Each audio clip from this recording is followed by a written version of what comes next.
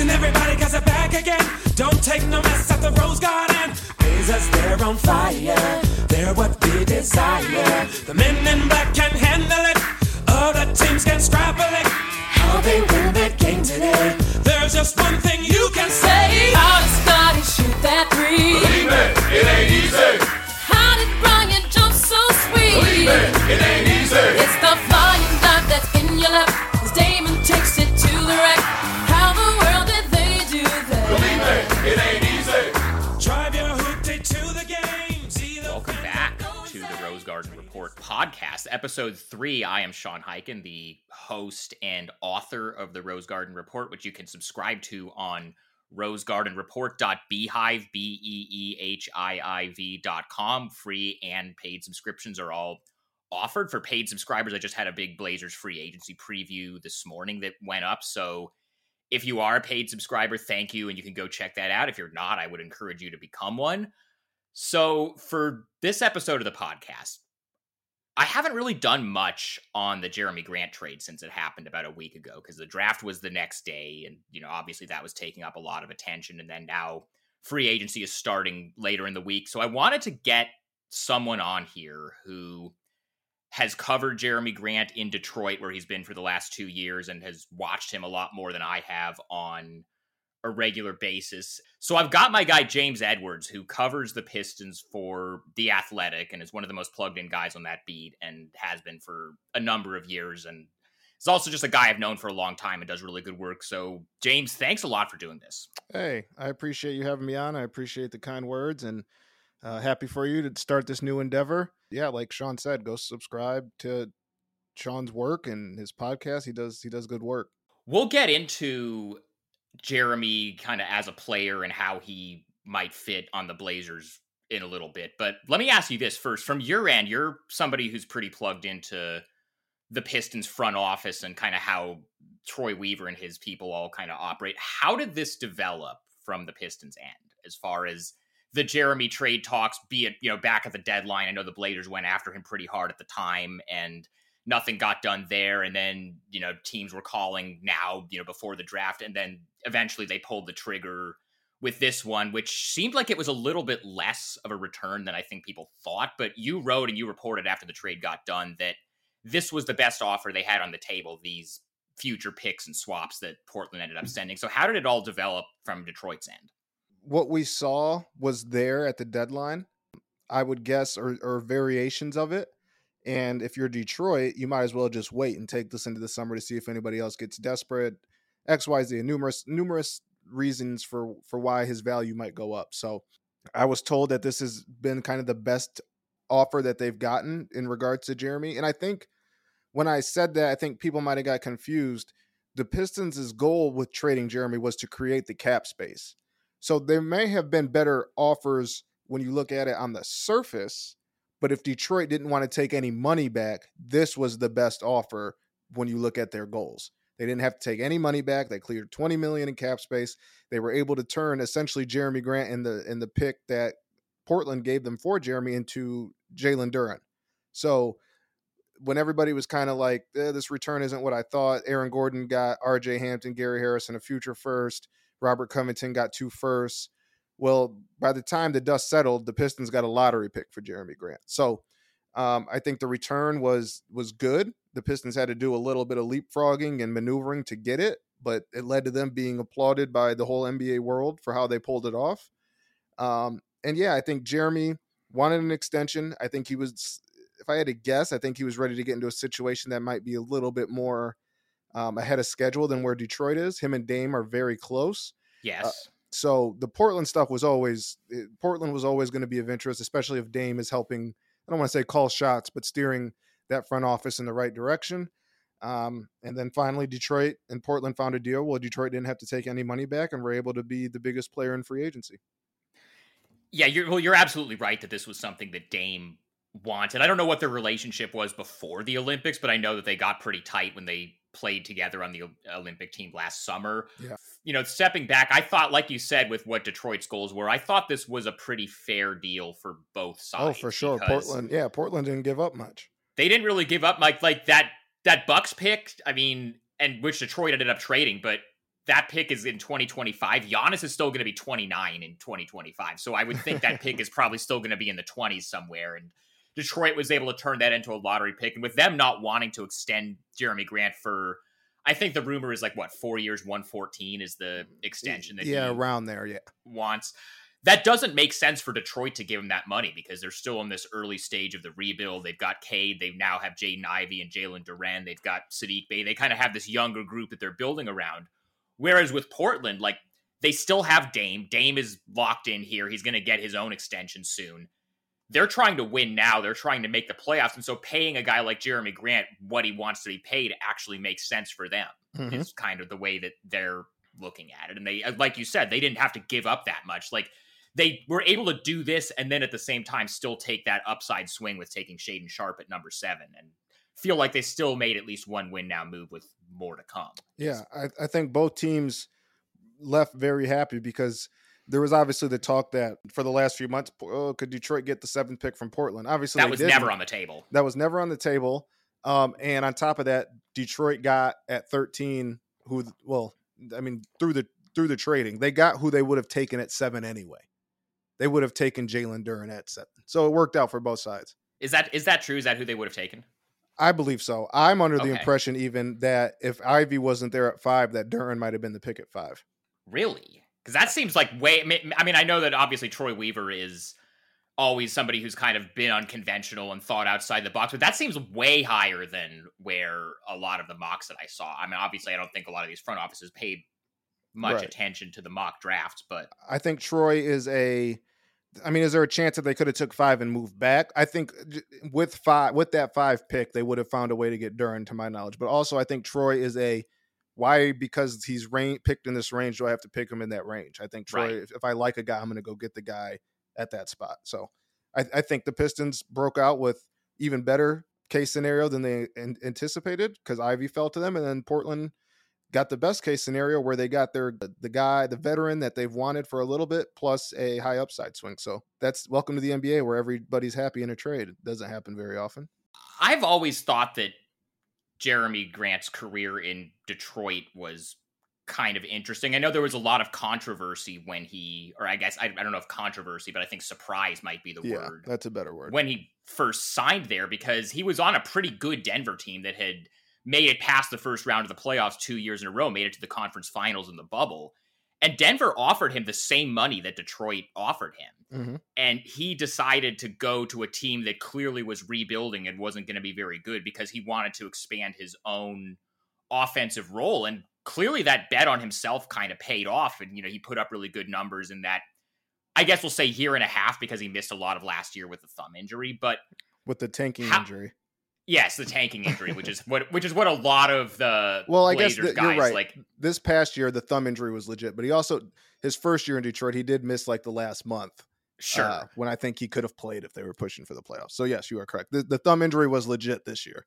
It was legit, but also probably he could have come back sooner than that if they were trying to win games. Yeah, I mean, it's probably possible. Yeah. I know he did have to get surgery, but I do think toward the tail end, maybe they could have pushed him up a week or two or something like that. Right. Dame easily could have come back from the ab injury if there was any reason for him to, for example. But so what do you think? I mean, because now he's going to a team, obviously the Blazers are going to be a lot more competitive ideally than Detroit has been, but he's going to probably go back because Dame is obviously still the guy. Right. They're going to re-sign Anthony Simons. They're going to re-sign Yusuf Nurkic, who has always kind of been a guy who needs a lot of touches. He's going to go back probably to being the 3rd or 4th option now that he's on a playoff team. Do you, having covered him and been around him, do you think now that, given that was part of why he went to Detroit in the first place because he wanted a bigger role, do you think he's going to be ready for going back to what his role was before, maybe in Denver, something closer to that, now that he's kind of, has he gotten that out of his system a little bit is what I'm asking. Do you think? I think a couple things. I don't know if this is out there. When the Pistons signed Jerami, I think he knew that there was a possibility that there would be a rebuild, but I also think he might have had the idea that the team would try under Weaver, maybe try to retool on the fly, see what Portland did, and he would be one of the focus points. So not only would he be able to get more touches, but he would be a focal point out of a team trying to make the playoffs, which they were when he got there. They still had Blake, they still had Derek. I think everybody anticipated those two to eventually kind of sputter off and it not work, and then the team would rebuild. But they had those guys on the team to start, and it was a matter of at least seeing what that could be. Of course, Jerami came here to show what he can do, and I think that the fact that Portland, I'd imagine, I didn't never see a list or anything, but I imagine if he was traded, Portland was one of the teams he wanted to get traded to.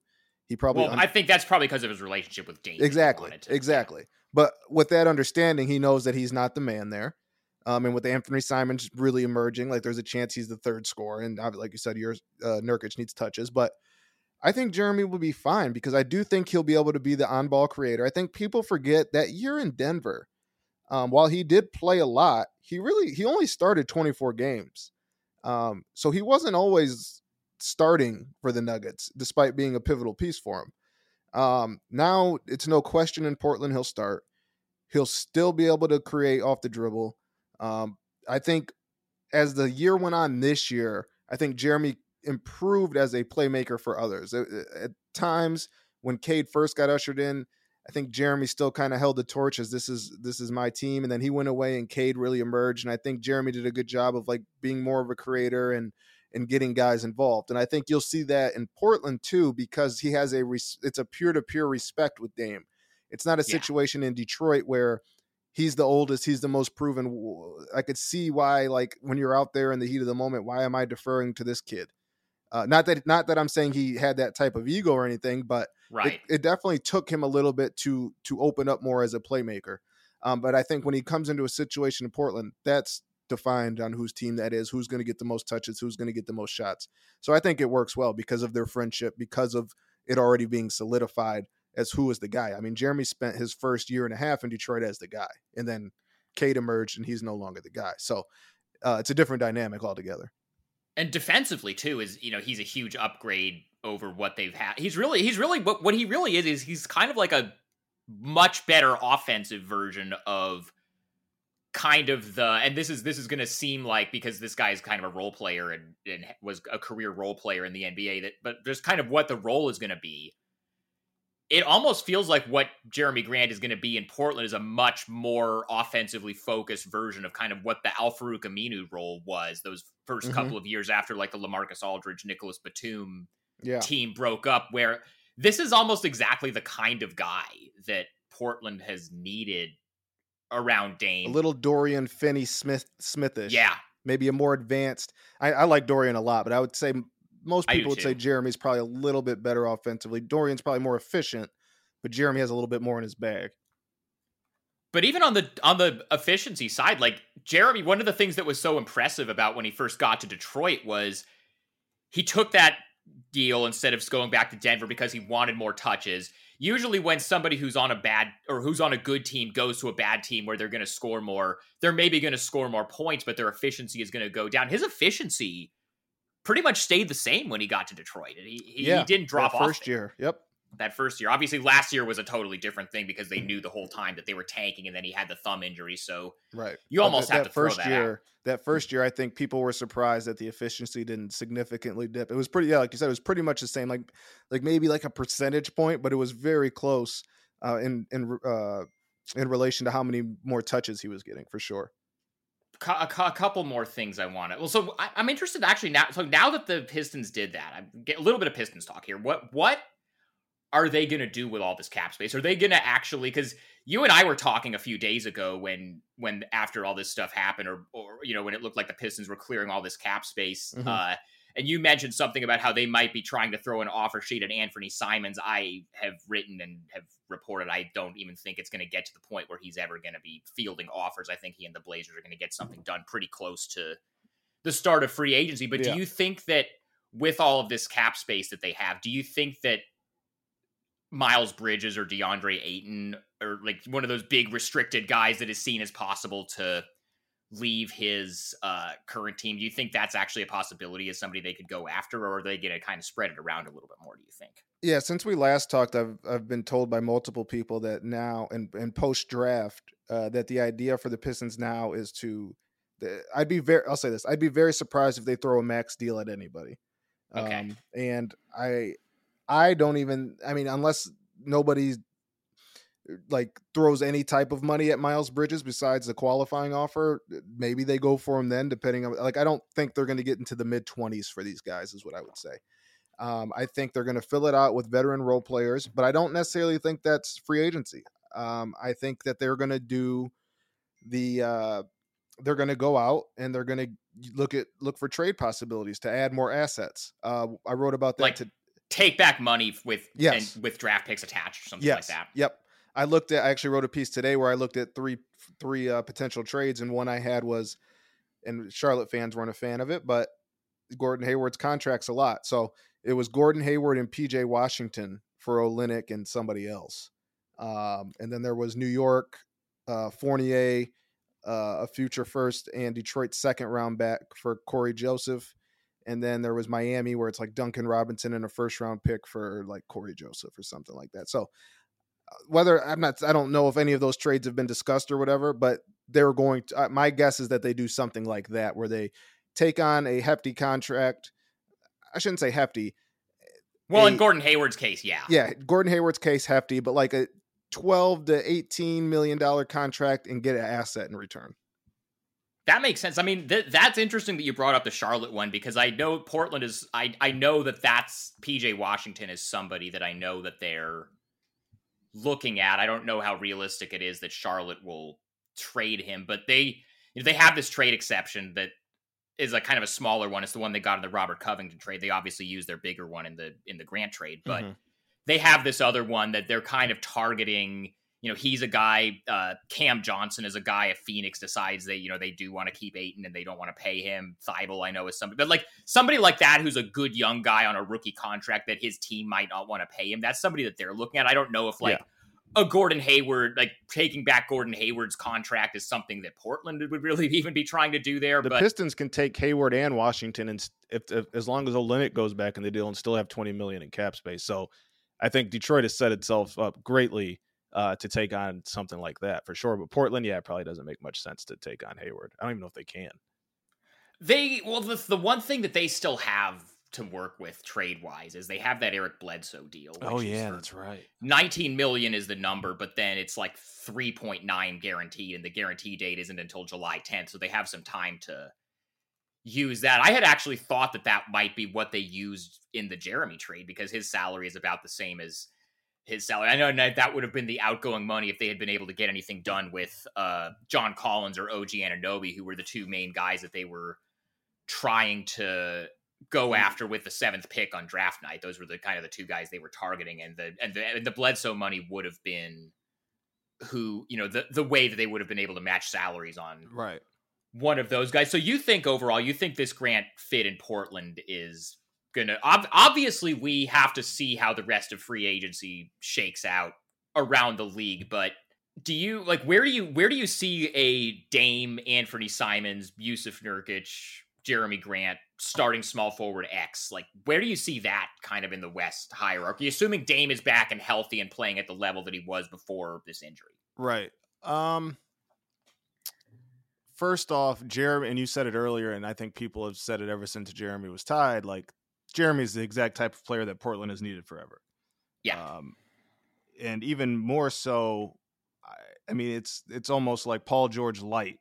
Obviously, he's not Paul George. That's not what I'm saying. But to have a wing who can create his own shot and then defend the other team's best players, like they've had Robert Covington in the past, they've had Al-Farouq Aminu in the past, but those guys aren't creating their own shots. So this is exactly what Portland has needed. I don't necessarily. I mean, if Dame is healthy, anything short of a title is possible to me. If somebody told me that they would be better than like the peak Dame and CJ years, like, I wouldn't surprise me, because that team was so bad defensively that what they lose in CJ offensively, and which they might not lose because Simons has been so good. And he's making like half the money once they I think he's probably going to get like 18 to 20 a year. So he's going to be doing a lot of what CJ did for basically half the money. Exactly. And then you plug in a Jerami Grant, so you're adding even more offensive upside to a team and shoring up defensively. So it's a weird team. it's so weird that like I don't even feel comfortable like trying to predict where they, because like if somebody told me they were the 4 seed, I wouldn't be shocked. And if somebody told me they were in the play-in, I wouldn't be shocked. And if somebody told me they missed the playoffs, I wouldn't be shocked. I'm fascinated to see if the shift in how they built the roster produces wins, because we've seen them win offensive heavy. Now they have more balance, but they don't have, unless Simon, I mean, and Simons could again fill the CJ role and be a mid 20, low 20 point scorer, but I just think there's more balance now, and I'm very curious to see if that produces more wins come the playoffs. It is interesting, kind of the archetype of, because the last GM is very obvious that he liked 6'3" guards who could score. Like you had Dame there was at a point where they had Dame, CJ, Simons, and Norm Powell. So that's 4 6'3" guards who they were going to, you know, if they were going to pay Simons, they would have basically be paying 4 6'3" guards. Now the current front office, and, you know, to an extent also Chauncey Billups, who is very much involved in, you know, the front office decisions as well. It's like kind of the whole organization. Like Dame is very involved, Chauncey's very involved. They're all kind of now prioritizing. They have Dame, they have Simons, and everybody else they're trying to go after and everybody else they're trying to get on the roster is basically 6'6" to 6'8" wings who can guard multiple positions. They're basically trying to surround those two, you know, high scoring smaller guards with just a lot of wings and a lot of guys who can define multiple positions. So it's going to be interesting to see how that all works out. One more thing before I let you go here. You were not covering the Pistons back when Chauncey was on the team. No, I was eating bee lunch at East Middle School. But you know, you're a Detroit guy. You've grew up, you know, following those teams, and you know, you've been covering the league for long enough that, like, I don't know if you have any kind of relationship with Chauncey, or, you know, have talked to him much or have observed him. Like what have your impressions, putting aside everything that happened with the hire, which I've talked about a lot, and, you know, the coaching search and know, the way, all of that. What do you think about, like, what have you seen from him as a coach, and kind of what, as somebody with, you know, ties to Detroit where he has a lot of ties, what have been your impressions of him, you know, the coaching transition that he's made so far? I'm just curious what you think. Yeah, I think he's going to succeed. I was skeptical at first just because we hadn't really seen anything. Like, I know Detroit in the past had tried to entertain him for a front office position, but I was told that he kind of wanted to jump the line and be the GM. He wasn't interested in assistant GM. So there's very much a confidence there with him. And I think he is one of those former players that, if you're not, everybody knows our age, 30 and 30, I'm 30. So like 33 and like 33 to 26, everybody knows Chauncey. Yeah.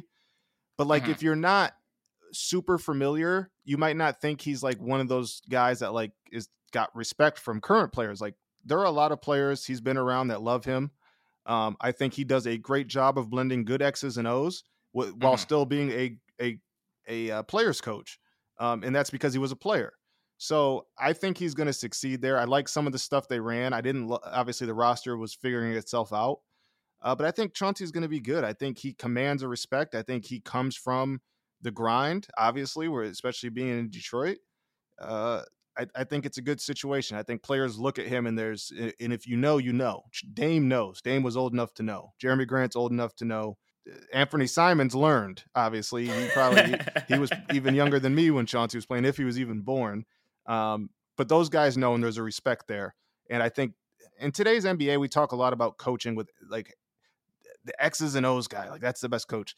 I think 90% of coaching in the NBA today is being able to get the best out of players, whether that's communication, whether that's whatever it is. Like Ime Udoka was my vote for coach of the year because he turned a team around that was struggling in the middle of a season. Like, that's so hard to do. It's not necessarily his X's and O's. Their offense isn't great, but he turned the team around because he kept them believing. He kept them engaged. He made the team believe in him. And I think Chauncey has that ability. And I think that stuff goes a long way in today's NBA. Getting guys to play for you is the number one most important thing, I think, in an NBA coach today. And I think Chauncey has those traits.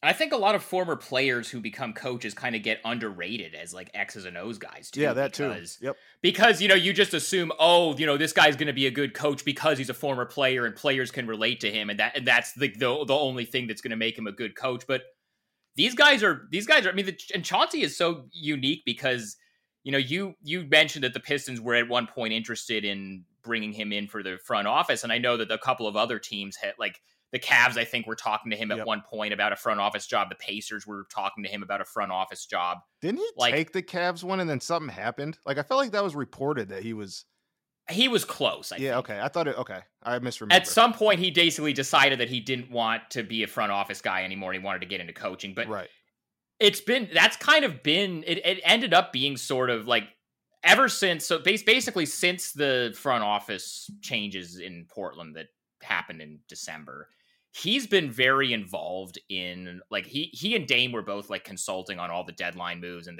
we're consulting on this whole pre-draft process.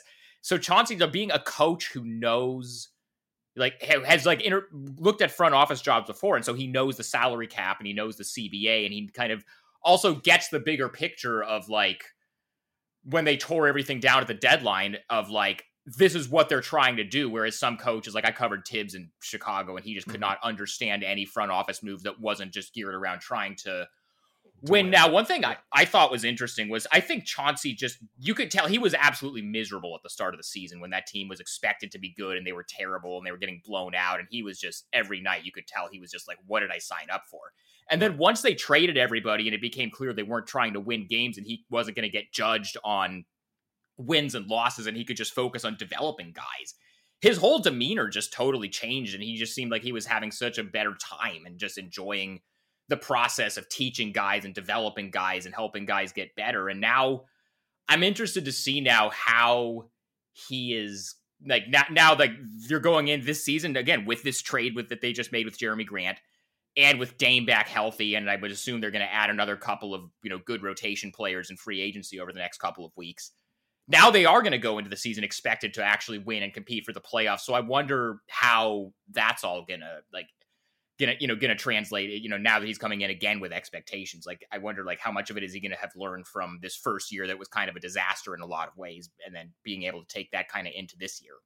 I think that's a great point. I think he did coach a little bit more free once kind of the expectations were off. I think Portland's in good hands, and I like what they're trying to do. The idea of finally addressing the elephant in the room, which was having they're still going to have a backcourt that can't defend, but behind them, they have a little bit, it's a little bit more comfortable than it has been in the past. So if I were them, I would try to get another defensive minded guard. Maybe, that Grant trade. Well, they have Josh Hart still. I think he's probably going to be the backup too at this point. Yeah, the Pistons trade isn't officially closed. Maybe they can work in Killian Hayes. Don't aggregate that. I'm just joking. But yeah, what is Killian Hayes' like future in Detroit? Is he not really part of the long-term plans anymore at this point, or what's the? I think that will be figured out fairly quickly into next season. I think as of now, if we're saying it, yes, he still is. Killian Hayes is one of my like. I'm assuming you were on a lot of those same combine Zooms that I was the year that they were doing the draft combine. Yeah, all virtual because of COVID. But do you remember his Zoom where, because usually these teams will whoever like a beat writer for whatever team is going to ask whichever prospect like, hey, have you worked out for the team that I cover? What do you think about them? And then the player will just like go through the motions of naming every good player on the team that he's asked about and saying, oh yeah, I think I'd fit in great there. Oh, it's a waste of time. This year I didn't do any of that. I can't sit through it anymore. No, yeah, it's a joke. But so that year I was on the Zoom for Killian Hayes, and some Cavs beat writer asked him if he'd worked out for the Cavs, and he was like, they have Colin Sexton and Darius Garland, so I don't know how much sense it would make for me to go there. And I was like, wow, finally, one of these guys is actually honest about not being a great fit at the team he was asked about. That's cool. I didn't know that. I like that. Yeah, because those things get so mundane. Oh, my gosh. Shout out to Killian. Yeah, that's you do raise a good point, though. The trade is not going to be, I was told the trade is not going to be made official until July 6th when the moratorium period is lifted. Right. So Jalen Duren can't play in the first Summer League game. Wait, Summer League starts on the 7th, though. Yeah. Yeah, wait, you're right. So I was told that he can't play in the first game though. That maybe he can't. So that first game, by the way, Portland versus Detroit. Are you going to be right. there by then? Yes, I will be. Cool. I get there on the morning of the 7th. I get there like the afternoon, so and it was actually funny because they didn't like when they announced the schedule. They announced the schedule before the draft, and they announced that ESPN doubleheader for opening night, and it was like Portland with the 7th pick versus Detroit with the 5th pick, and I was like, well, I don't know if whoever Portland takes with the 7th pick is going to be in Portland. Then it turns out that it actually is. They ended up just taking Shaedon Sharpe, so. We are going to have something to watch, so I will see you there for that game then. I'll see you out there. James, thanks a lot for agreeing to do this with me and giving some perspective on Jerami Grant for Blazer fans who maybe haven't watched him a ton or don't know much about him beyond just all these trade rumors. If you guys haven't checked out James's work, I'm not just saying this because we're friends and you're on this podcast with me, but I think you're one of the best team beat writers in the league. You break a lot of news on the beat. I'm consistently feel like whenever you drop a feature, it's like, oh, that's a really good story idea. That's really creative. And I wish I thought of that or something like that. You guys should be checking James out. And do you have anything, you just mentioned that, your podcast is good too. I've been listening to a few episodes to see kind of what the reaction on your end was to the trade, the Bun and Cardigan show. It's pretty fun. It's a good time. Thank you. Yeah, if you have children, put earmuffs on them. We get a little loose lipped at times, but I liked how much you were flexing after draft night about breaking a lot of stuff. Oh, you don't understand how much Pistons. It's a whole Pistons world. Is it from the whole oh well, if they don't like what you're reporting, they're like, oh well, this guy doesn't have sources. Is that kind of what it is? It was 3 people with egg emojis, and for some reason it got under my skin that week, and so I let them have it. I was talking to 3 people on that podcast, but I let those 3 people know. Talk to me nice. That's good. Yeah, that's great. So anyway, check out James's stuff. Again, if you are not a Rose Garden Report subscriber yet, get on that, rosegardenreport.beehive.com. Get the podcast wherever you get podcasts, Apple, Spotify, Google, all of that. I'll be back, probably another episode of the podcast this weekend, maybe after the first few days of free agency. I'll probably do something next. And then obviously, with free agency coming up, I'll have coverage kind of across the board there. So thanks for sticking with me here. Thanks for listening.